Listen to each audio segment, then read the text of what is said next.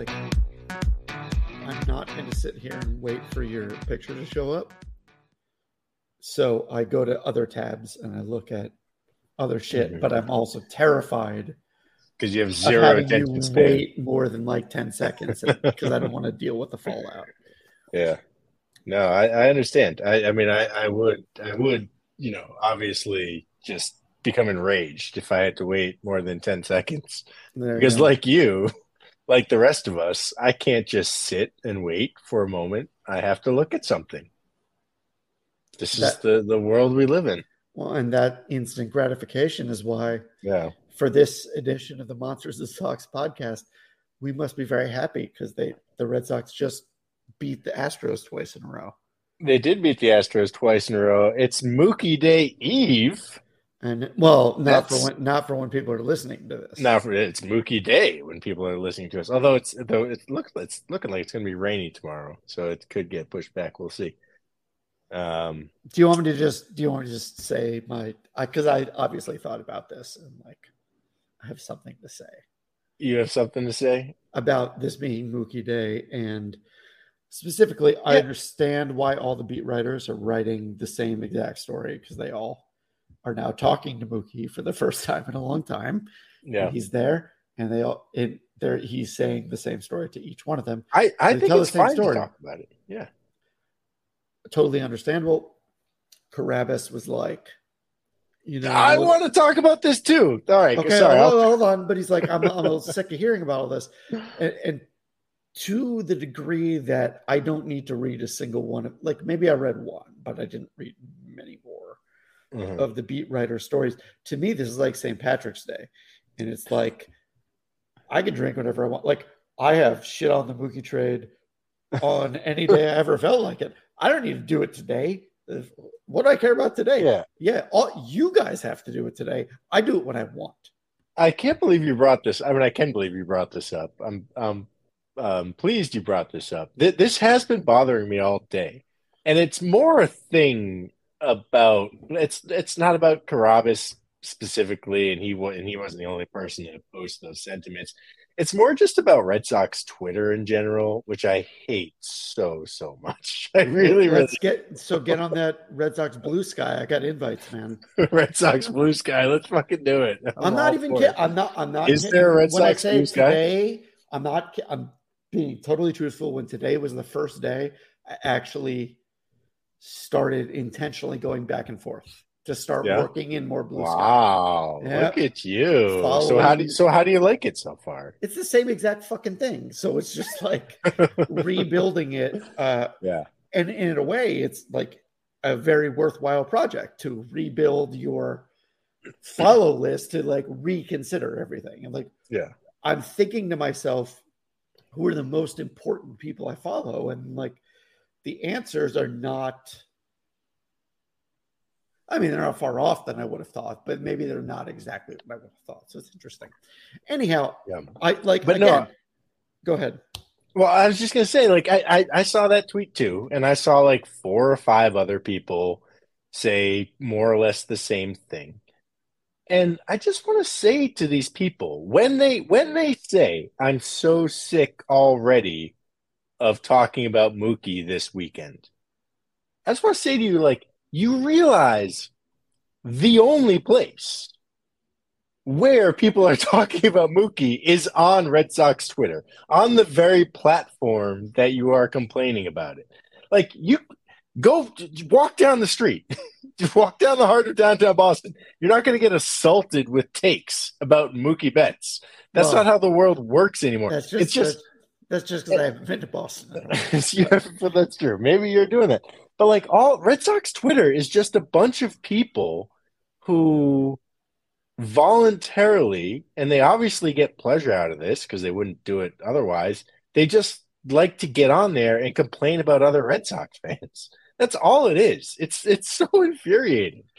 And I mean, just like, okay, you're sick of hearing the Mookie dialogue. First of all, get over it. Like, why? Like, why is it? I always get bothered in general when people get sick of hearing about any particular sports narrative. Because all of sports is just narrative. That's all it is. Like, this is entertainment. Especially We're here to baseball. talk. It's literally America's pastime. And how do you pass the time? Talking about shit that Yeah. doesn't matter. He is one of the greatest Red Sox players of all time, unquestionably. He's a certain first ballot Hall of Famer. He's going to finish the year with 44 fucking home runs this year. He's already won an MVP. He very well will win another one before his career is done. Like, he is on. Look, he's obviously not I at this mean, level he's because he was only here ahead, for I 6 believe, years. ahead of Acuna in Fangraphs WAR. And I like He did just move Acuna's going to ahead. Yeah. win it. It does provided he doesn't get hurt. Acuna's going to win it. That's nothing to do with it. But he's the third best player in baseball. When we're just talking about plainly, he's the third best player in baseball. Like, he wasn't in He Boston might be long the enough, second. but Actually, now he's the second. He was the third when Ohtani could pitch. when Now Otani, he's the second. that's true. Then, man, that was dark news to wake up to this morning. But look, he wasn't wasn't here long though. enough. People Brian, let me talk. God damn it. No, God damn it. Fine. Go ahead, talk. He wasn't here long enough. But in terms of his level of talent and contributions to his team, he is right up there with Bird and Orr and Brady and Ortiz and Williams. He is. He is. And I think people underestimate that somehow. That is how good he is. That's how good he is. That's how he would be treated if he were still in a Boston uniform. It's a big fucking deal. It's a big fucking deal that he was traded. It's a big fucking deal that he's coming back here this weekend. It's exciting. I'm happy to see him. I can't wait to see him play in Fenway again. I love the guy. I miss the guy. We're allowed to talk about that. And if you don't want to hear about that, you're just somebody who's made up some Red Sox-centric Twitter handle to go onto Twitter and just tweet about the Red Sox all the time. You don't have to do that. You can just choose not to do that instead of getting on there and just policing everybody else's behavior. That's just stop policing everyone else's behavior. You don't have to do it. That's what bothers me more than anything else. All right, try to temper this down a little bit. I think Orr is the best comparison, actually, just because of the height of the peak, but also like the not Orr's fault or not Mookie's fault, but he was traded, so like it felt, I think Orr won 2. I think it was 70 and 72. He won 2, and he was traded only at the end of his career, right? So, but it's not the same thing. But I think it's when Brady and Ortiz won 3 each, then it sort of like we're talking more like individual peak. Now, if you're talking Ortiz in 2013 or Brady in any of the last 3, sure, or maybe 4 and 5. Not that you care, but the people. Frankly, like but damn, would you let me talk? Late night, man. Late night pods. I'm also, you know what the issue is? I'm sitting on a couch for the first time. I've never recorded a pod on the couch, and I think it's like I have to lean forward to sort of get to the microphone. Sheryl and I think Sandberg, Sheryl Sandberg, very proud of you. She would. I am being more aggressive because of this forward lean, I think. I feel like there might be other factors involved, but I'm just going to leave that to myself. The thing is, I understand why the beat writers are reporting about this, and to say nothing bad about Carabas, and I think we have way more in common with Carabas than we have against him, and that's not trying to kiss his ass. He's out there, but he's also like a house organ in some ways. And that is not saying that he or other people who have this take, who are like your Sams, Kennedy, otherwise, are not like coming from a place of their own truth, so to speak. But I could see how if you were invested in this year's team in the sense that like you knew the people on this year's team and really wanted them to succeed, you'd just be like, get over it, everyone. But as I've said from the beginning, like when I was growing up, people were still upset about the Babe Ruth trade. And to me, This is the same shit. It's in the same batch of the worst 10 trades in baseball history. And not only that, the same fucking people run the team. It's not like it's ancient history. It's like, oh, well, that presidential administration isn't in charge anymore. It's like, no, you were still allowed to get mad at George W. Bush Get about the over Iraq January War. 6th. You were still George W. Bush about the Iraq War during his second term. That was still fair game. It still happened.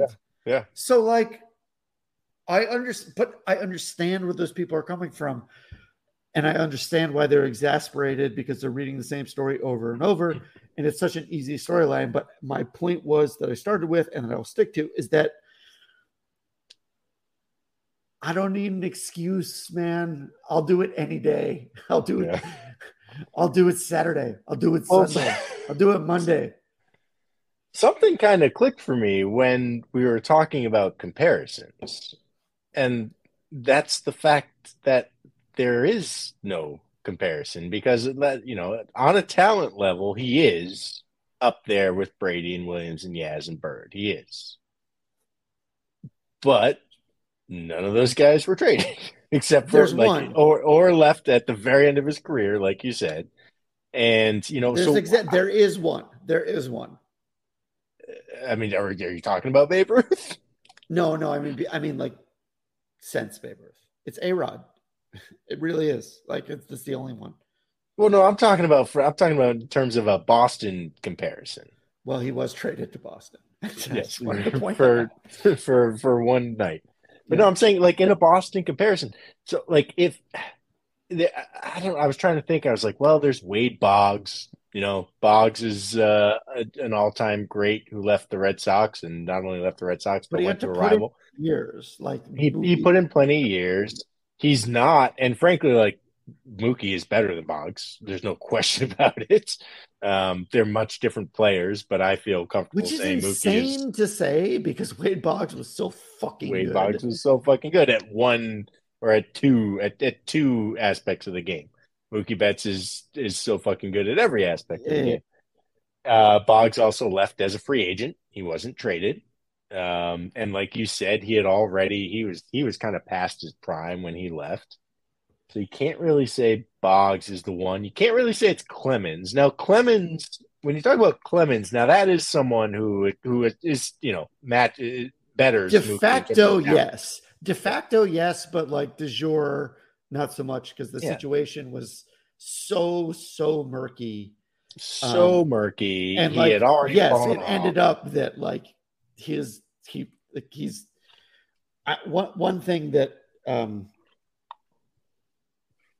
talking about number of retirements was like because Dwight Gooden and Darryl Strawberry are only now being retired by the Mets.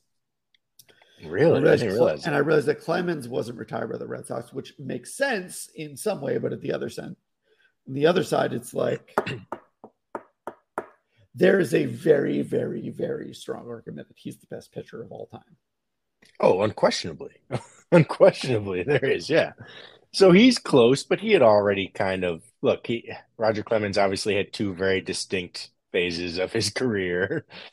We all know why and how the second phase happened. Him and Bonds were they did the exact same thing. They were Hall of Famers without steroids, and then the best in the game with steroids. The best of all time. With steroids.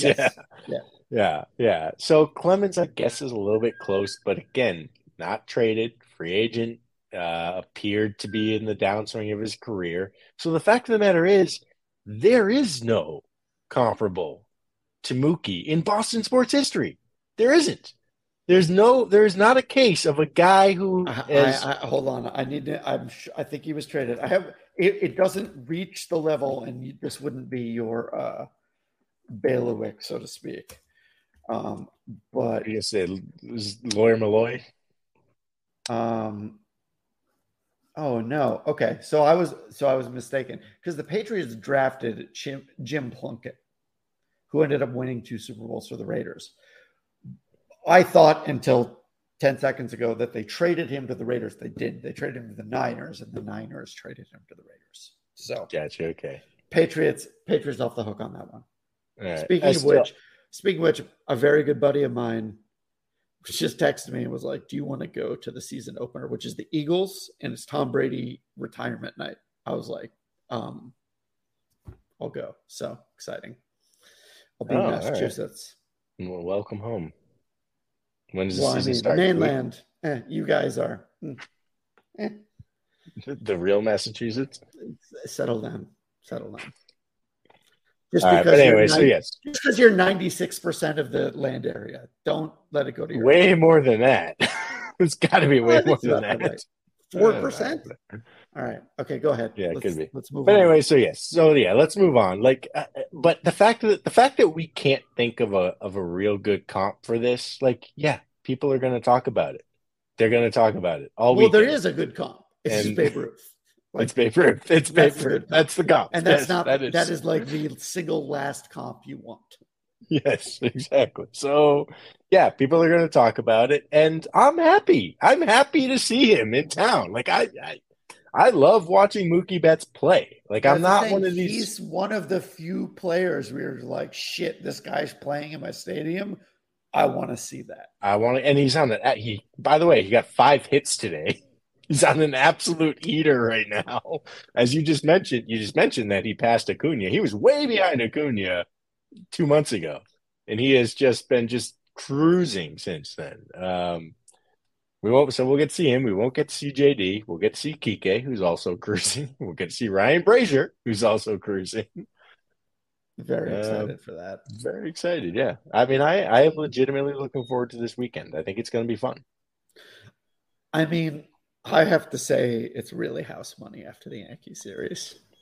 We did end the Yankees season. Yeah. So what do you think about No, we ended way more than that because the changes are coming, and that series, yeah, they are. They are. They are. How this is different. It's different. Okay. It's I mean, I think Aaron Boone is gone. We say all this, right? They haven't finished below 500 in a million fucking years. Mm-hmm. They're gonna. Oh, they're absolutely going to, yeah. And Aaron Boone is now Ohtani can't save them. Aaron, if the one potential silver lining to Ohtani getting hurt is if he can't hurt us. No, yeah, that's not even. It's not even. It's the worst. I mean, it is the worst. But I have to say it's the worst. But maybe just because I'm me. But I was just like, I mean, yeah, he's a pitcher. Pitchers get hurt. And he doesn't just pitch. But he already did. Like that's the thing. Like I thought we were already over this. I thought we were out. I didn't think we'd have to worry about it. It's the exact same injury. Same injury that he already had. Right, but isn't that like my understanding as the injuries go on is that like that is far more likely than a different injury. Yeah, I don't know. He might need Tommy John again. That's pretty rare. I mean, we know Nasty Nate got Tommy John twice, but it doesn't happen a lot. No, but if anyone has the like pure, I woke up and I'm going to throw 95 gene as much as Nasty Nate, it's Ohtani. Yeah, that is true. Ugh, poor guy. Let's not think about it. All right, what do you want to think about instead then? Well, I mean, we don't usually preview the series this early, but this is a very, very, very, very important series, even if it's against an NL team. Mm-hmm. They're all important. This is the playoffs right now. It really is. So, do you think the Red Sox are going to make the playoffs? Let's put you on the spot here. No, I don't. On opening day, I said 84 wins in fourth place. That was my opening day prediction. It seems like that's exactly where we're headed right now.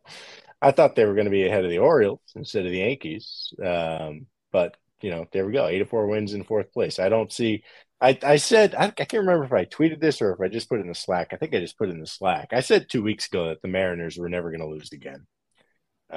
That seems to really like their young pitching is just absurd. And now Julio Rodriguez really took those Alex Verdugo comments to heart. When you said Mookie had what 4 or 5 hits, I was like, well, Julio five. Julio is just like, oh, okay, and like Yeah, that's I great. know. So I don't know if you caught this, yeah, but there was in one of the second was it the second game in the Astro series? I think it was the second game. I definitely Wow. didn't catch the first game. Yeah, I know you didn't catch the first one. Yeah, that's okay. That was the one to miss. If you're gonna miss any of the series. While Verdugo was hitting, that's when Dave O'Brien and Kevin Millar decided to start talking about how good Julio Rodriguez was doing. And, it was interesting. Alex Verdugo had those comments about not making the All-Star game, and he didn't call out Julio Rodriguez specifically, but he said, there's it basically look like neither one of them made the team initially. And as replacement time came up, there was speculation that either one of them could be called. Verdugo, in some sense, was having a better season, but not every sense. It was pretty close. Julio Rodriguez made the team. Of course, he made the team. The game was in Seattle, and Alex Verdugo spoke to the media and said, I know there's some guys who made the team ahead of me who don't deserve to be there, and everyone took it to be Julio Rodriguez, and it probably was. And look, Alex. I mean, first of all, just don't. He is the brightest young star in the game. Everyone knows that. He is the future of the Yeah, game. Alex, it's the all-star game, man. Star. And Verdugo had already like his slump already started by the All-Star break. It's not like he was still playing the way he was in April. So just don't say that in general. But then, of course, the second half happens. Julio Rodriguez goes on an absolute otherworldly tear, and Dave O'Brien and Kevin Millar were talking about it, gushing about him while Verdugo was hitting. And was it a coincidence? Probably it was just a coincidence. Oh, no But way. did my No way. conspiracy? Well, okay, all right. So you don't think it was a coincidence? So then No, but here's here's my I next think it's question. benign. I think it's a lot less like scandalous. I think it's just they have notes on each player, Mm-hmm. and Alex Verdugo had recently said these things about Julio Rodriguez. So they just had that in the list of things we can talk about when Alex Verdugo is batting. I think it's as simple as that. Well, maybe, except he said it last month. Like it wasn't all that recent. And, one thing we know from the Gary Streisky interview that the Pot on Lansdowne boys did. Gary was quite upfront about how many restrictions Nesson puts on their on-air personnel. And all of the baseball world erupted in anger when the Orioles fired their play-by-play guy for being very, very mildly. Suspended. Was he? He was just suspended. Yeah, he's I mean, back. He's he back. like very mildly critiqued the past He didn't performance of the even. team, and He he didn't didn't even. You're right. even. You're right. He didn't even He critique. He literally just read the game notes that the team put out. yeah. He just stated facts into a microphone. It's like And he did Gary, on Burgundy, but nobody fucked with the teleprompter. He just read it yeah. straight. And Gary talked about with Pot and Lansdowne guys how when you join Nesson, one of the first things you're told is that you do not report on the Red Sox, you report for the Red Sox. Yeah, I mean, Those were of Gary's words. course. So I don't think they would bring up the comments he made in general. I don't think Nesson and the Sox would be happy about that unless unless the Red Sox are already starting the Alex Verdugo smear campaign in anticipation of trying to dump him this offseason, which I think we all know where this is headed. I don't think he's going to be around next year. Although if Alex Cora departs first, then maybe that gives him a lifeline. All we know is that those two guys fucking hate each other for whatever reason. Not exactly sure what Bloom thinks about it or what the brass thinks about it, but those two guys hate each other. And Verdugo's on his way out. And it seemed at least extremely knowing to me that they waited until Verdugo came up to start gushing about J Rod. I'm not saying it was an order from on high, but And I don't think it was your game note situation. I don't think it was an order on high either. But I think I think maybe both of them at the same time knew what they were doing. I just want to say that regardless of what is true or is not true about the motivations behind what you would describe, the fact we're talking about this with respect to Alex Verdugo, who I agree is probably not going to be on the team next year. The day Mookie is coming back is just illustrative of why I think that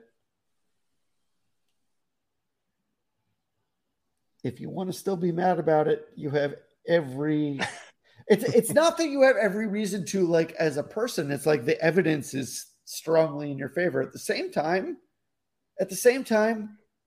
there is something to be said for just moving on. And it's whatever, Sure. man. Move on if you want. That's fine. My thing is like Or it's the if Chaim Bloom was replaced tomorrow, I'd be like, okay, good. Look, we're wiping the slate clean. It's fine. And it doesn't mean that I don't want Chaim Bloom to succeed. I would like to face my own thoughts and feelings about what has happened square in the face if he turns around and makes this into a Braves-like organization, as I say he's trying to do, and reckon with that at the time. And that's convenient, but it's also what I like to do. We wouldn't be here if we didn't like talking about this shit. And I like talking it out. And at the same time, like right now, he is still in charge. He made this move. The centerpiece of this move, outside of Connor Wong, who had a position player home run tonight. Good for you, Connor Wong. Verdugo is the face of that deal. But as I've said to you before, that's not his fault. That is not his fault. Other things are his fault, but that isn't. a lot of other things are his fault. Did you catch during the big Pat Hoberg game the other night when he threw out Verdugo that like Cora seemed to not know what happened initially. He saw Hoberg just throw somebody out, and he jumped out of the dugout, and he had like fire in his eyes. And then he went up to Pat, and Pat presumably said, you know, Verdugo said X, Y, and Z to me, and now Cora was just like, oh, okay, and just like turned around. It's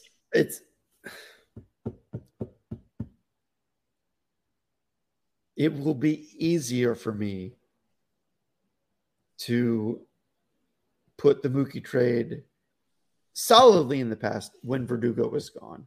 I think I'm allowed that, much as other people are allowed to think that like I'm being fucking ridiculous. But it's like it was bad. It was a bad move. It comes down to it. It was the first move, the biggest move, and it was the worst move. Yeah. Everything since then has been better, and the team is plainly trending upward. Unquestionably No going in the doubt right about direction. that. Yeah. No. The Yeah, good and thing it all. about Yeah. today, the good thing about today is even for guys like me, this might be a good time to put it to rest. Okay. So this is gonna be the last time we ever talk about it. No, but like narrative closure is a real thing. Yeah. Well, I do think you're right that Verdugo being gone would help. And how's this for a segue?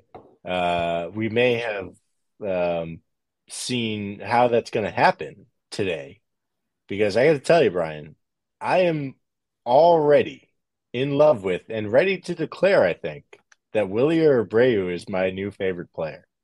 And I'm actually, and I'm going to say something too. So he just went 4 for 5 today with his first big league home run.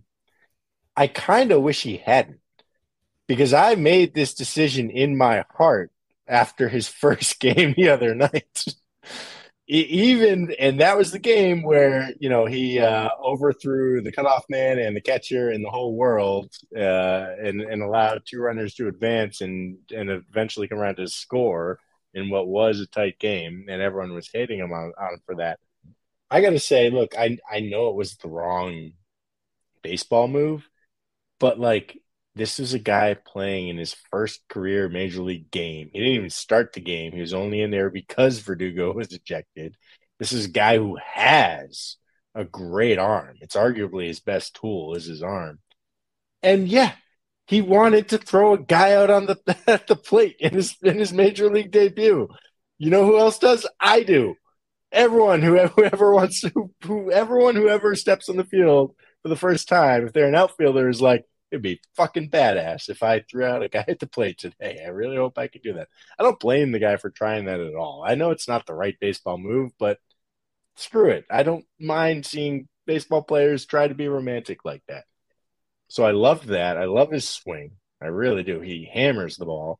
I love that he's like kind of a little pudgy guy, but still somehow athletic. He stole 31 bases in Double A last year. I mentioned that arm, like he can play center field. Um, I love this dude. I really do. So I mean, the outfield is going to be an interesting situation next year because you got Rafaela too. But I think we're starting opening day with either Abreu or Rafaela in center. Frankly, probably either one of them would play center field and bump Duran to right. Although Duran doesn't really have the arm though. All right, there's some outfield decisions here. Someone probably has to get traded. Frankly, well, Verdugo has to get traded. We know that. But even beyond that, there's a little bit of a logjam, and it's a little bit of an awkward fit in there. But I'm ready for the Abreu era to begin. Well, this is part of what I'm talking about with this Dodgers series being so excellently timed to sort of move past it, because it's not just a break. We expect Rafaela to be up, right? Like expect him to come up potentially. And this is when the farm system finally starts to become the major league team in some way. And the Bloom farm system. Was Rafaela, Dombrowski, or Bloom? I think it's a good question. Let me look that up right now. Because so far it's all Dombrowski guys. Duran, Casas, Bayo, they're all Dombrowski guys. Rafaela was either let's look this up. I'm willing to bet that he was either the last year of Dombrowski or the first Yeah, year he's of Bloom. definitely on the fence there. Yeah, so he was okay. He was signed July 2017, so well within the Dombrowski There you era. go. Okay, never mind. Now, Yeah, I mean, in Bloom's defense, if you give the guy an extra rook to play chess with, he's not going to say no, right? He's going to well, take it. if Rook is in this terms means prospect, then he's going to take all of the rooks and just hold on to them for 5 years and not move them off the board at all. Okay. All right. I don't think you understand chess, but that's I don't. okay. So, but I do think that this is like right now is sort of the natural inflection point, which is why it's very funny, especially after the Yankees series and the Astros salvage, which is like huge, obviously amazing. Mm-hmm. Like this team probably won't make the playoffs, but goddamn if they aren't going to like toy at it like a cat with a ball of string, right? Yeah. Yeah. But the timing of it is crazy because like you're going to get the September call-ups immediately, and starting as we move into next year, more salaries off the books, more what Bloom has been building, which has taken a long time. And I think that is a fair thing to take issue with on some level, but we have lived that long to see it. So I think the Red Sox should continue to improve. Yeah. And that is why this year they didn't make any big moves at the trade deadline. And they're just sort of like going to finish 3 games out of the wild card, as they've been pretty much the entire year.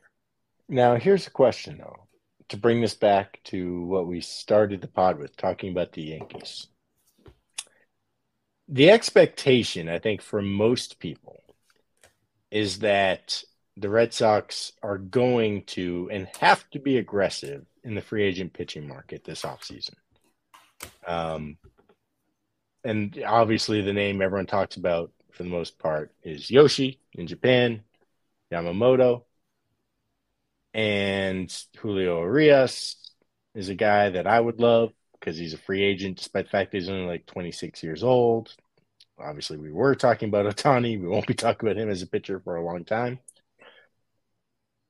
In that sense, is it bad for the Red Sox that the Yankees are going to finish under 500 in last place for the first time in over a generation?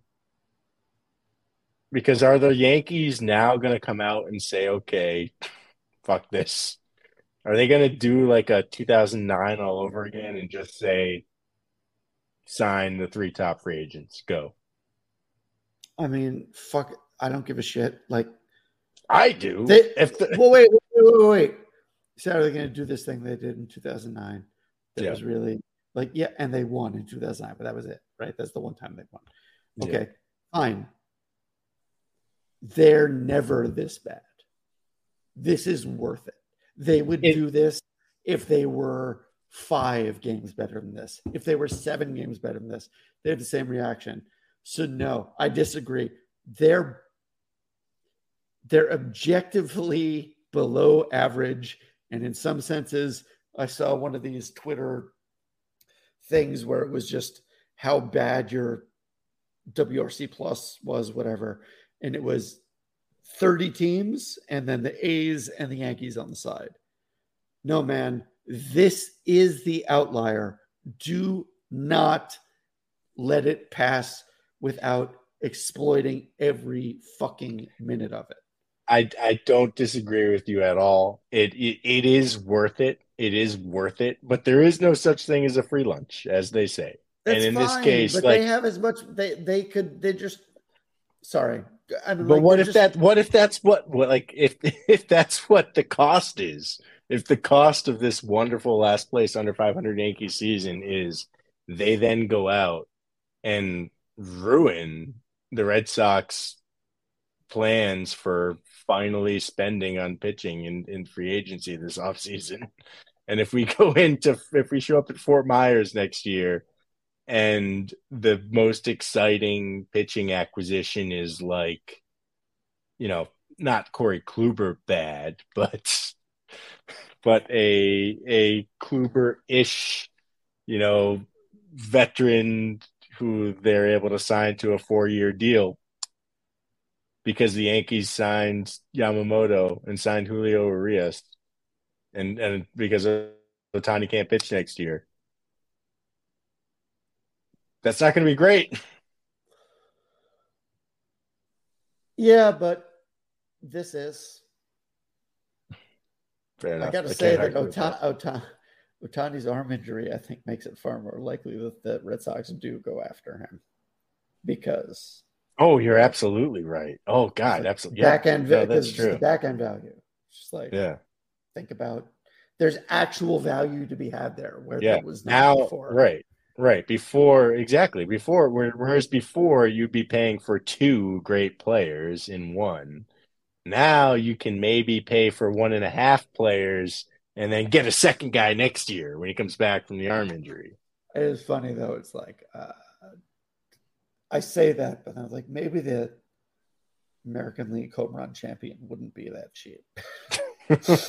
No, he's still going to cost a ton, but that is like it's if here's how you got to think about Ohtani. Like if you're going to pay him what he's worth, then you're paying 2 superstars. You're paying the American League home run champion, and you're paying Jacob a deGrom. top 5 Cy Young pitcher. Jacob deGrom coming off of you're paying Kevin Durant coming off of the torn ACL.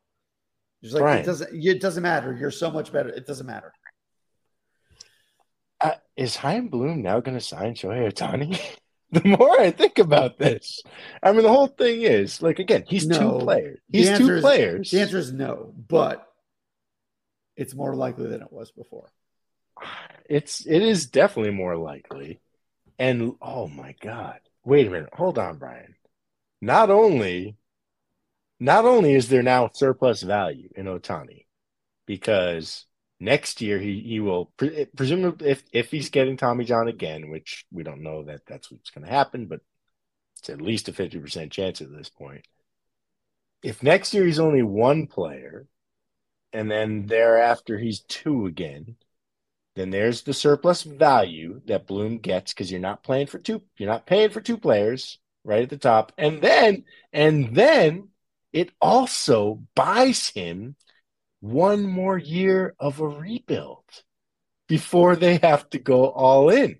I Because don't. then they can say like it's 2025 when Shohei the pitcher is ready to come back, that's our big year. I strongly disagree. If you sign Shohei Ohtani this offseason, you cannot say you're not going for If it. you sign Shohei the hitter and pitcher, yes. If you sign Dude, only it's the like DH, signing Aaron Judge. It's like yeah. the same shit. So, yes, he's not pitching, but he's still Aaron Judge. I don't know, man. I'm thinking it's I starting to, do. the I'm pieces are telling you. starting to fit in my head here. Monsters of Socks After Dark. My God. It's the couch. It's because I'm sitting on a couch. I'm Because telling you. Dan's sitting on a I'm couch. leaning in.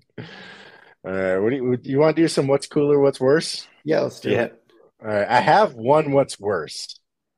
I don't want to step on your corner, but I've had, you know how I've explained before how I just have a document that I keep up on my desktop, and if I see something interesting, potentially interesting about the Red Sox, I put it in there. I have one thing that's been on this document for over a month now, and I haven't figured out how to work it in. And I've figured out how to work it in tonight, but only in a what's worse situation, not a what's cooler. Okay, but before we do that, let me say we forgot to take a break, and I'm going to put it in back 15 minutes ago. We're not doing it now. Continue. Okay. All right. We should start. We're in a look. Things are looking up, so I think we should start with a cooler. Because hey, the Red Sox just won 17-1 a couple hours ago. We don't want to start on the negative, okay? So I'll start. What's cooler?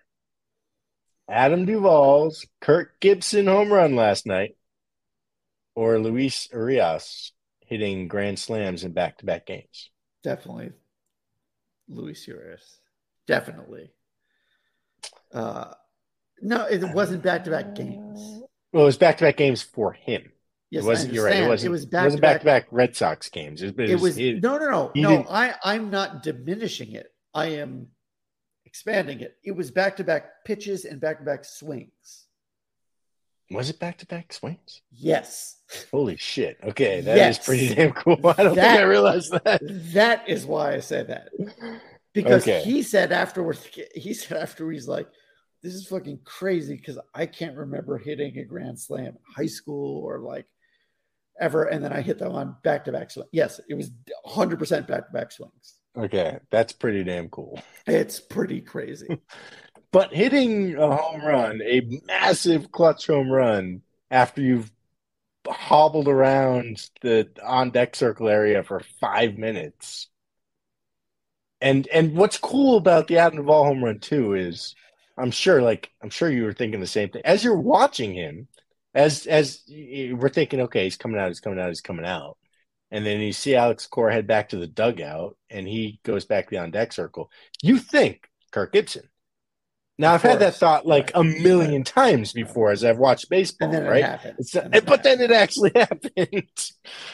And it happened on the very next pitch, too. If it wasn't like back-to-back swings, and I believe back-to-back pitch, I believe it was the first pitch he saw in the second at bat. And I was also like, I had played sports with a friend of mine who has young kids, and my kids played, and we were sitting there at the bar as Yankees. I live in New York, and I just saw it, and I was like, "This is awesome." Nobody cares. People are so over the Yankees. The silence was beautiful. It was beautiful. But yeah, I mean, the Duvall thing was out of a movie, but this was, like hitting a parlay bet that you wouldn't even put in a movie because it's just too crazy. So, all right, you're up. Oh, I didn't prepare anything, so you can go again. Oh, you're just winging? Okay, so I have to do it all. All right. All right, what is cooler? The insane sliding catch that Garrett Whitlock made the other night, which happened in a close game and was a great play, which technically didn't count. That's a key part of it.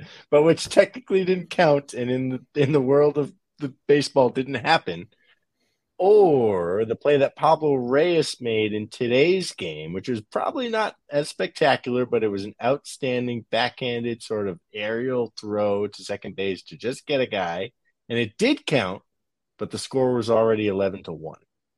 Oh, definitely the Whitlock one. The Whitlock one, it's like there's this clip of Patrick Ewing in college going on this coast to coast dunk where he just like they use it in commercials to like illustrate ferocious dunks. It's like it's nasty, and they show, and then they never include that it was called off. It didn't matter. Like it was just that play didn't actually happen. So the Whitlock thing, though it didn't actually happen, was so impressive. It was so impressive in context that it's like that. No, that's the one. Like that was. It was also like Pablo Reyes is a middle infielder, and also Pablo Reyes is the best player in baseball. So I'm not surprised when he makes good plays. Right now that Shohei's arm is hurt, Reyes number one, but Whitlock, after coming back after being on the IL, and the difficulty of that play in general, the heads-upness of the play in general, makes me think that I think is more impressive. I actually wonder, and the answer is probably no, but I can't think. Nothing is coming to my head right now. Is that the greatest defensive play a pitcher's ever made? Wow. It can't, I want to say it can't possibly be. No. I have a much better one. Remember when Mariano threw it into the center field against the Diamondbacks, and then extending the lead, Game 7 of the 2001 World Series, the Yankees lost. That's the best play, defensive play a pitcher's ever made. Do you have one in the non-ironic category? Not yet, but I'll work on it. Okay. That was a great play for other reasons. No, but like it couldn't possibly be the best play a pitcher's ever made, but maybe it was. I don't know, because it's definitely such a best catches. Like pitchers make a lot of heads up plays because of knowing situations with the runners, and if they're expecting this or that, or whether they know the infield fly rule in and out, and maybe they do and the runners don't. But in general, they're going to be called off on pretty much any pop-up attempt. Well, that's what the Whitlock play has going for it. You're right. Like we've seen the type of play you just described, where like a pitcher gets a quick comebacker and makes a perfect throw to get a guy at third when everyone expected him to just turn and throw to first instead. That's a great play, but we also see it all the time. We've never, ever, ever seen a pitcher even stand where Garrett Whitlock was on the field when he made that catch. Yeah, it's really like a third baseman, first baseman, catcher play because of where it is and how they have to. Like a second baseman could never get to that place. No, yeah. And I mean, it was awesome. It also didn't happen, so it didn't happen. It's a bummer. But I actually think that makes it cooler for our purposes, because we will remember it more because it didn't happen, I think, than otherwise. Remember you, Garrett Whitlock. All right, go ahead. All right. Last cooler one, and then my one worst. All right, here's a poetry edition of What's Cooler. What's cooler? Michael K. calling a Gleyber Torres home run by saying, "The sky is blue and the score is tied at 2. Or Tristan Casas captioning a picture of himself watching his home run ball fly out of the yard with, quote, "She's a silhouette of dreams in the middle of the night." Oh, definitely Casas, because that's actually cool. And by the way, I don't know if it is actually that cool, but I did. It's definitely at least arguably cool. It's original. Michael K's. Yeah.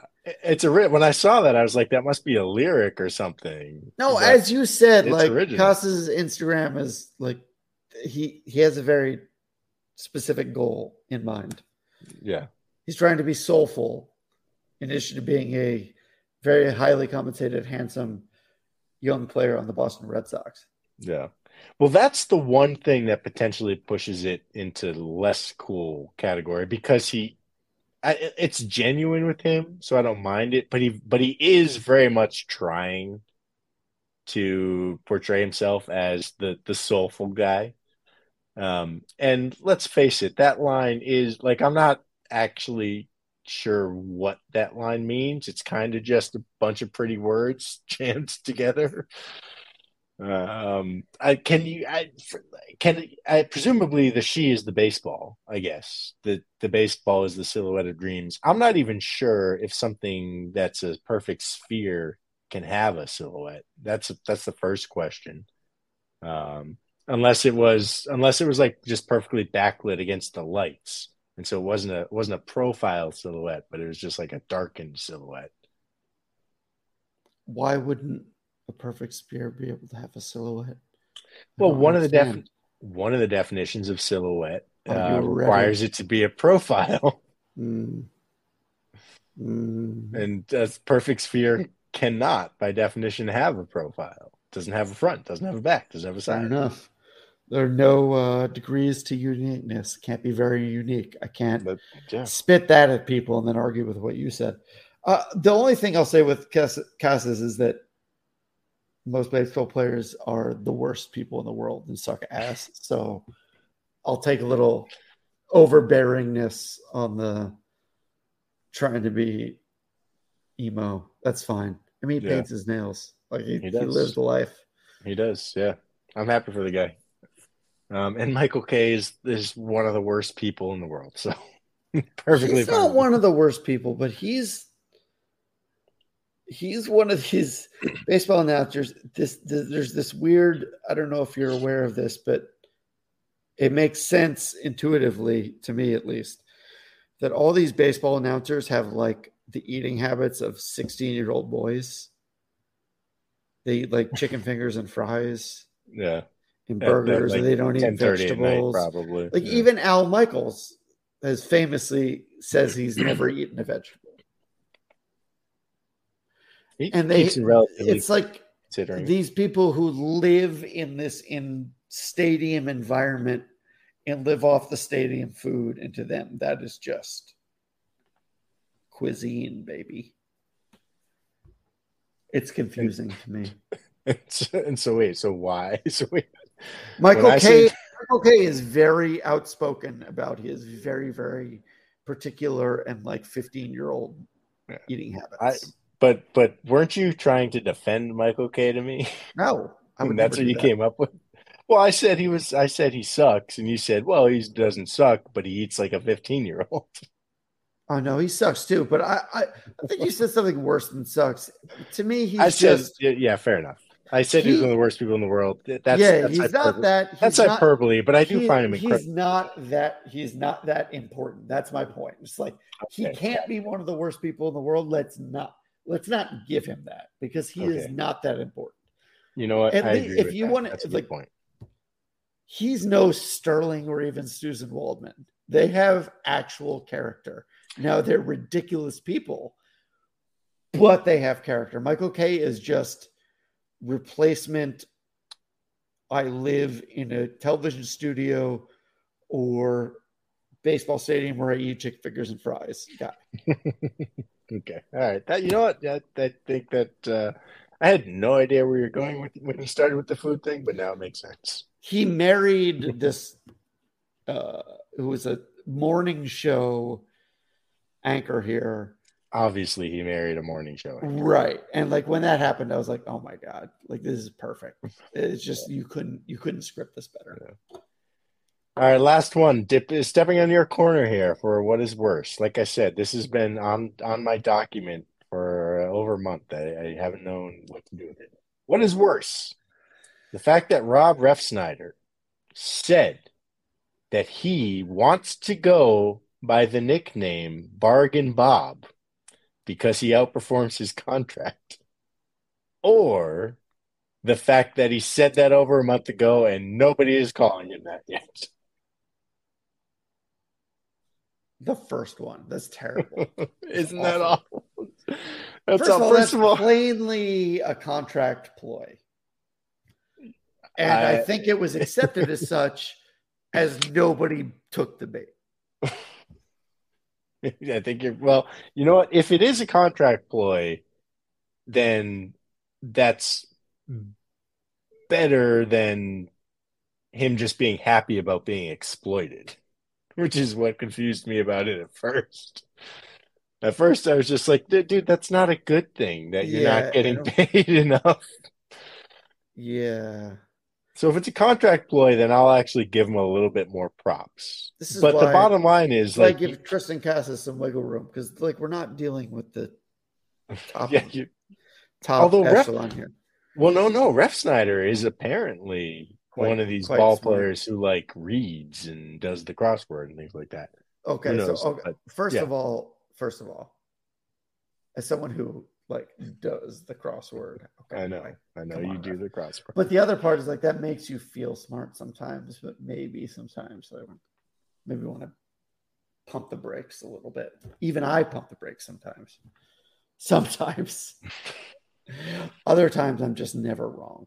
No, that's true. But either way, regardless of what his It's a terrible intent of that nickname. is, it's a terrible. But you also like you're not allowed to give yourself a nickname at all, at all. Like we know this. We saw what happened when George Costanza tried to do it.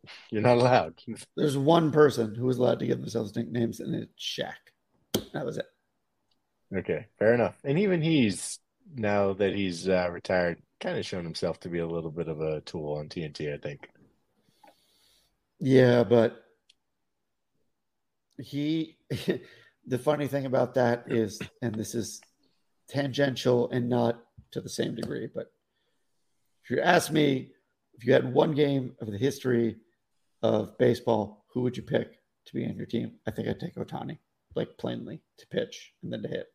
And if you ask me to play basketball, you have one game and you got to win. Who are you going to take? I think I take Prime Shaq. So Yeah. Well, I guess it sort of depends on the era, though. We don't it really kind want of to talk does, about but I also think that it kind of might not. But yeah, fair enough. um, By the he, way, do you know the Seinfeld episode I'm talking about where George tries to nickname himself T-Bone? I mean, I've seen it, but I don't. Okay. Do you know? Because I think where I'm going with this is I think we maybe need to start calling Rob Ref Snyder Coco the Gorilla. We should call him T-Bone, frankly. No, because it backfires on George, and he ends up getting called Coco the Gorilla Yeah, instead of T-Bone. I'm not calling another man a gorilla. That's not happening. Well, fair enough. Um, I had a job and I met my coworkers and they asked me once, like, "Oh, is there a nickname or something?" And I said, "Yeah, my nickname is." But then I had a ball of paper in my hand and I shot it at a trash basket and I made it. And I go points, and then they just called me points after that. What were you going to say? I don't remember. I don't because I've had many nicknames. I didn't say it after that. They just called me points.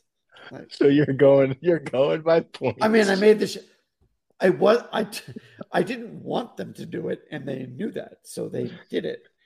But It's a good thing you didn't say Kobe when you hit it. well, I did make the shot, so like that's the important part. The reason I said points is I made the shot. So yes, I'm glad I didn't say. I wouldn't say Kobe. I I wouldn't either. understand. Yes, I've seen the Chappelle Show skit. I understand, but I wouldn't say Kobe. I don't like. I didn't like Kobe. Actually, I didn't like Kobe until I'm just gonna.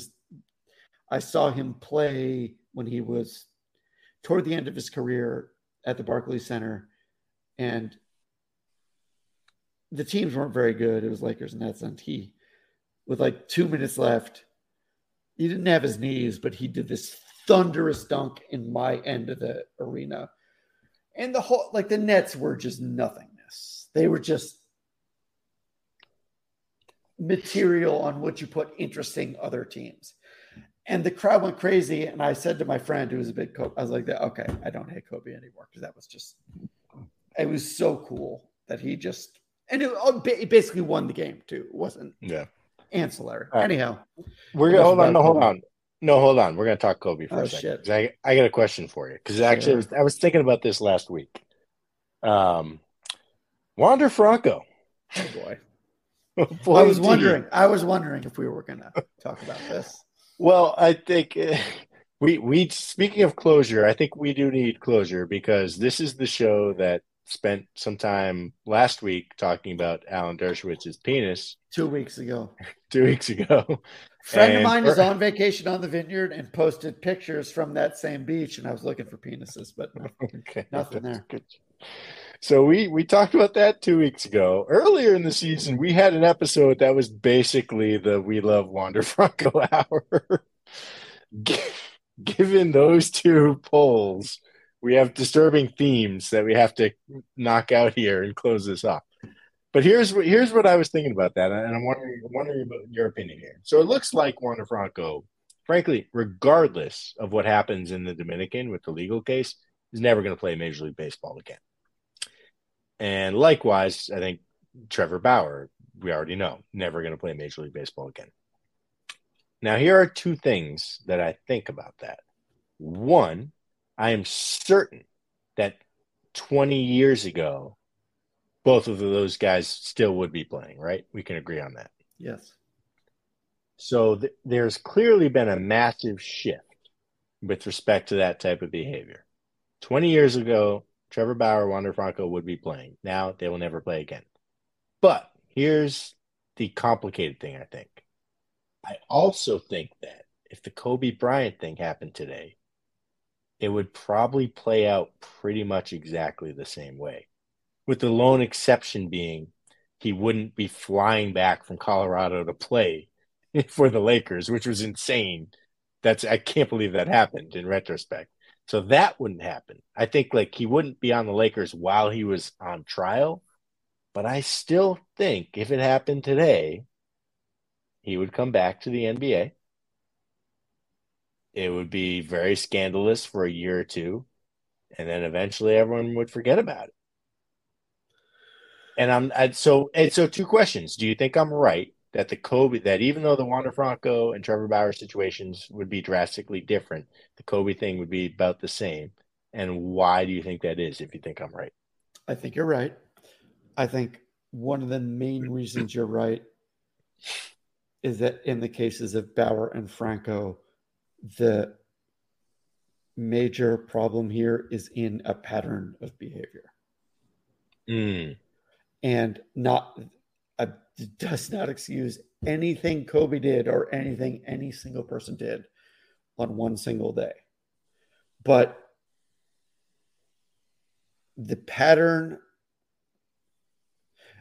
you're dealing with human beings here, right? And human beings make mistakes. And when you say people like Bauer and Franco will be playing now, I think that Bauer is the line. Bauer's number one, and now Franco is probably number two. Yeah. Of where these lines are drawn hard and fast. And I think it is because Bauer had several credible accusers. And Franco has several accusers as it stands. Now, obviously, you can look at the NFL and note how it's different in the NFL. That, I think, is simply a function of the popularity of the NFL. And I don't think it's any more complicated than that. Well, see, that's what I was wondering is whether it's a case of we still, as a society, let celebrities do this shit. But I think maybe the bar of celebrity has been raised. And now Trevor Bauer and Wander Franco don't clear that bar.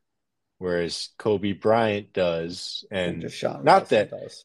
and I wouldn't even say Deshaun Watson does because Well, I don't not think a football fan, and but Deshaun Watson, like I think the vast majority of Americans don't know what Deshaun Watson's face looks like compared to Kobe Bryant in 1998. They know Like what Kobe, his jizz looks like, though. Sorry. We'll edit that one. I'll edit that out. 104-36. Okay. But no, like Deshaun Watson, but the NFL is just different. Because Of Deshaun Watson course. isn't anywhere near as famous as Kobe Bryant was in 1998. He's not as famous as Kobe Bryant is now. No. That's how there's and the NFL owners like it that way. So I don't. So I think But he there's did settle. The other thing is that the NFL will give you a lot of rope to settle civil cases. yeah. Trevor Bauer would still be playing if he were a football player for sure. Right. So like Yeah. they will let you settle the civil cases and they will still punish you. But they will punish you based on a fraction of what you would have been punished on otherwise. So with Kobe, like I think the reason why the Kobe thing would play out is because he was so famous that Kobe was part of the culture when this happened.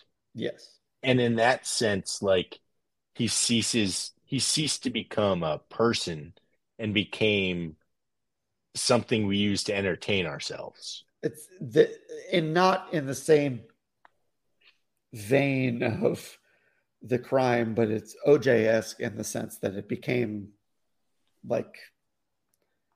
fun for us. It was like it was yes, it was it wasn't always entertaining and it was not always fun to look at, but it was And that's not Deshaun Watson. Deshaun Watson is not part of the culture. And he's not, but that's just a thing part where of the football culture, and that's big enough. And exactly, yeah, he's a cog. Trevor Bauer is not big enough. Wander Franco is not big enough. No, although I do wonder. I mean, it's like Wander Franco. We obviously have no idea how his career would have unfolded, but you could easily call him a Hall of Fame talent. Like he might be. He's not going to be the last. He's certainly not going to be the last guy to face these consequences. Now that we've started doing the right thing. We don't know. Like maybe he settles the civil cases in Dominican, and then literally has a 2-year ban or something. I don't know. He's not come back. He's not. He's not. But okay, because Major League Baseball is not big enough to deal with the PR hit. That's a very good point. The way let me just flip this on you. So he's a switch hitter. When I was working the other day, some old head dropped this trivia question on me, and it's one of the best trivia questions I've ever gotten in my life. Who is the last American League switch hitter to win the MVP? And like Wander Franco might have been the next one. Yeah. Asking who the last one is, and I'll tell you who it isn't. Mickey Mantle. Yeah, I'll tell you who it is. Vita Blue. There you go. That is one of the all-time great baseball. It's one of the all-time great baseball questions. But I was thinking, I only know it because who would have been the person who would have broken it. It's like, well, it would have been Wander. It would have been him. Like it would have been Wander. Yeah, and I do think like he's not going to be the last player to be banished from the game. But at this point, he's probably like the greatest player to ever be banished from a sport, right? I mean, whoever has even been banished from a sport before? I mean, at his age, the thing is his age, because like Pete Rose, Shoeless Joe, like those are the obvious ones, right? That's true. Yeah. Shoeless Joe. Yeah, I can't believe I forgot about that one. I mean, but Pete Rose was already a manager when his gambling scandal thing happened. Right, of course. Yeah, Pete Rose is the big one. It's I guess it's Rose. If you say who's banned from baseball, people would say Pete Rose. Like that's the first thing that would come. That's true. Or sorry, Shoeless. It's Shoeless Joe or Franco. So now we're talking about 100 years. You have to go back 100 years before you find someone comparable. This is why I say it's okay to be mad about the Mookie trade because. But anyhow. Yeah. Enough about that. But it'll be interesting because he's not going to be the last. Like this is going to happen now in sports every 2 or 3 years. There's going to be an athlete who does something like these guys did, and they're just gone. What the craziest thing to me, and like I've been thinking about this, and I hate that I think about this, but Rob Manfred is not a very good communicator or likable person. But the speed with which this happened is incredibly, this is where you want to be. And they're there. And that he probably fought against this in dealing with the union. So Tony Clark, all credit too, but like this is how this should play out. Yeah. I agree with you. And we are so far from that. That's why I say Bauer was the one where everything changed. And I do think, and even the arbitrator thought, that they sort of made an example of Bauer. But I didn't think that was a bad thing. Not leastwise because, look, I'm a person. And I have my own opinions. And Trevor Bauer's a fucking piece of shit. Well, that is an interesting and important dynamic to discuss here. Like Trevor Bauer was one of the most hated men in the sport, even before these allegations came out. He had no friends in the game. And he cultivated that reputation. Yeah. So it was easy for them to do it to Trevor Bauer. They had to do it to somebody to get to this point, and it was like it's sort of useful, I think. But I guess I just want to pull back on giving Manfred too much credit, or any, because one, it was easy to do it for Bauer, and like I said, with MLB versus the NFL, Major League Baseball is not big enough to deal with the PR hit that would come with not doing anything to Wander Franco. The NFL, if Major League Baseball was big enough, I think Rob Manfred would be fine trying to let him back in the game. You know, I don't think Rob Manfred is doing this for moral reasons. I think it's as much about league survival than it is any sense of morality. But that is his job. Sure. But I just don't know how much credit he gets for doing the right thing. I'm not saying I don't know how much credit he gets. I'm just saying this worked the way it should have. And that is refreshing. Yeah. Yeah. Agreed there. Even if it worked the way it should have for the wrong reasons, which I think it probably did. It's I just can't believe it. It's such whiplash. If I was a Rays fan, first of all, why? Oh my second God. of all, devastating. But I mean, they're not the victims here. Anyhow, yeah, that's for sure. Do we want to talk about the Dodgers any more than we have? I don't think we need to. No. Do you have a recommendation? Yeah, my recommendation is you go first. Shit. I was going to do this on the fly.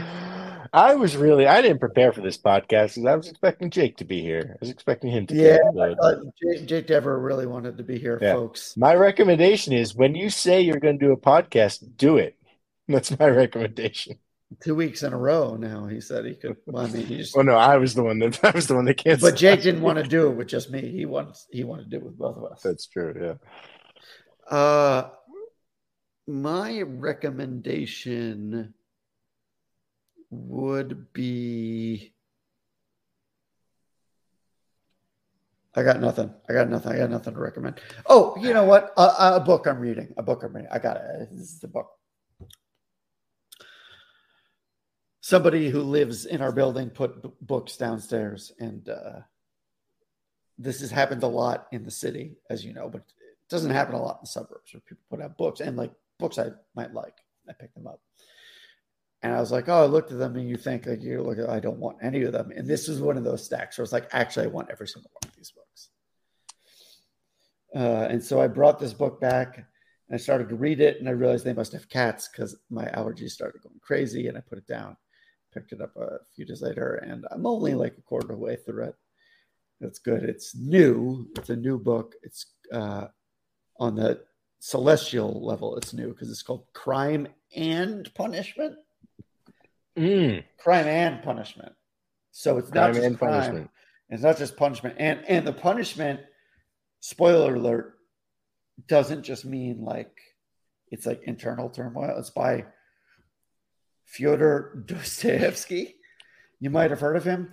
But I do have to say that if somebody hadn't put the book in my lobby, I wouldn't be reading it right now. But it was there. I was like, oh, shit, I've never read this have all the way through. I started reading it. I was like, I actually want to say this earnestly about this book and books like it, Russian novels, even like American longer novels. As I watch more videos and use my phone more and more and more, I used to see books that were big, and though I read them, I'd be like, something about this is unnecessary. This is too big. There's too much background. There's too much going on. But now that when I am reading a book, it is so unlike everything I do. I find the small details and the world building. Like, this is how they hit people, a lot of people, for generations. That's why I'm reading this book 170 years after it was published or whatever, right? But I feel it now way more than I did before. In the like, the power of the word is just obvious because I don't deal with it nearly as often. As you know, I don't write as much as I should. All right, so I do have a recommendation now. One, I recommend don't smoke too much pot in high school because I refuse to believe that this was not on your high school curriculum. I didn't smoke pot in high school at all. Not once. Then were you just not there for a month? No. Every high school kid in America reads this book. Everyone. No. We had Anna Karenina from Tolstoy and Brothers K. We didn't do Crime and Punishment. We did Anna Karenina, Brothers K. I'm impressed that you did those two. Actually, they took the only time I ever felt smart in the University of Chicago English class was the very first day. Guys, like, all happy families are the same. He wrote it on the board, blah, blah, blah, blah. It's like, what book is this from? I'm like, Anna Karenina. And that was like, I think the last thing I contributed the entire class. Nice. I mean, the Brothers Karamazov, that book is like 1,000 pages or something, isn't it? Yeah, it's also. I've never read it. Yeah, that's huge. It's also the fucking, it's the shit. I've heard good things. It's supposed to be really funny. But I really agree with you with what you said after that. I actually think that it's for as much as all of literature and journalism and all writing is dying in every sense, I think novels actually may be poised to make a comeback for that exact reason, because now they, like, pre-internet, it was a thing obviously that people enjoyed, but it was just another thing. Now it's like a very, very different thing compared to the rest of your everyday life. It's like this creator sat down and instead of making 1,000 TikToks, you strung them all together with words. Yeah. And it's cohesive. And but it's starting to hit me in a way that makes me, I'm a product of my generation. It really makes me appreciate it in a way that I wish I could have appreciated it when I was 17. And some of my contemporaries did. Most didn't, but some did. I didn't. I wanted to, and now I do. It's nice. That's all. Maybe I'll give that a reread, because that's one of the shorter ones. And I haven't cracked it open since like junior year of high school. I don't think. I'm only a quarter way through it, but it seems very brisk. It's moving through stuff very fast. Well, good one. You know what you just did? You salvaged the recommendation segment, just like the Red Sox salvaged the series against the Astros. Yeah, that was pretty nice. Well, we'll see what happens against the Dodgers and their 8,000 Red Sox. Dan, am I going to see you next week? Or we're nearing Dan goes away time? Oh no, I'll be potting right up until D-Day. All right, and I think we will probably have Jake here next week, because he'll probably be like, I can't push it off a third time. But maybe he does, because he's just an asshole. But yeah, maybe. We'll ask him about that. Well, I hope everybody enjoys the Mookie takes today. But I hope also you're all sick of it, because you heard it from me already. For Dan Secretary, I'm Brian Joyner. This is Monsters of Sox. Have a great weekend, everybody. Take care.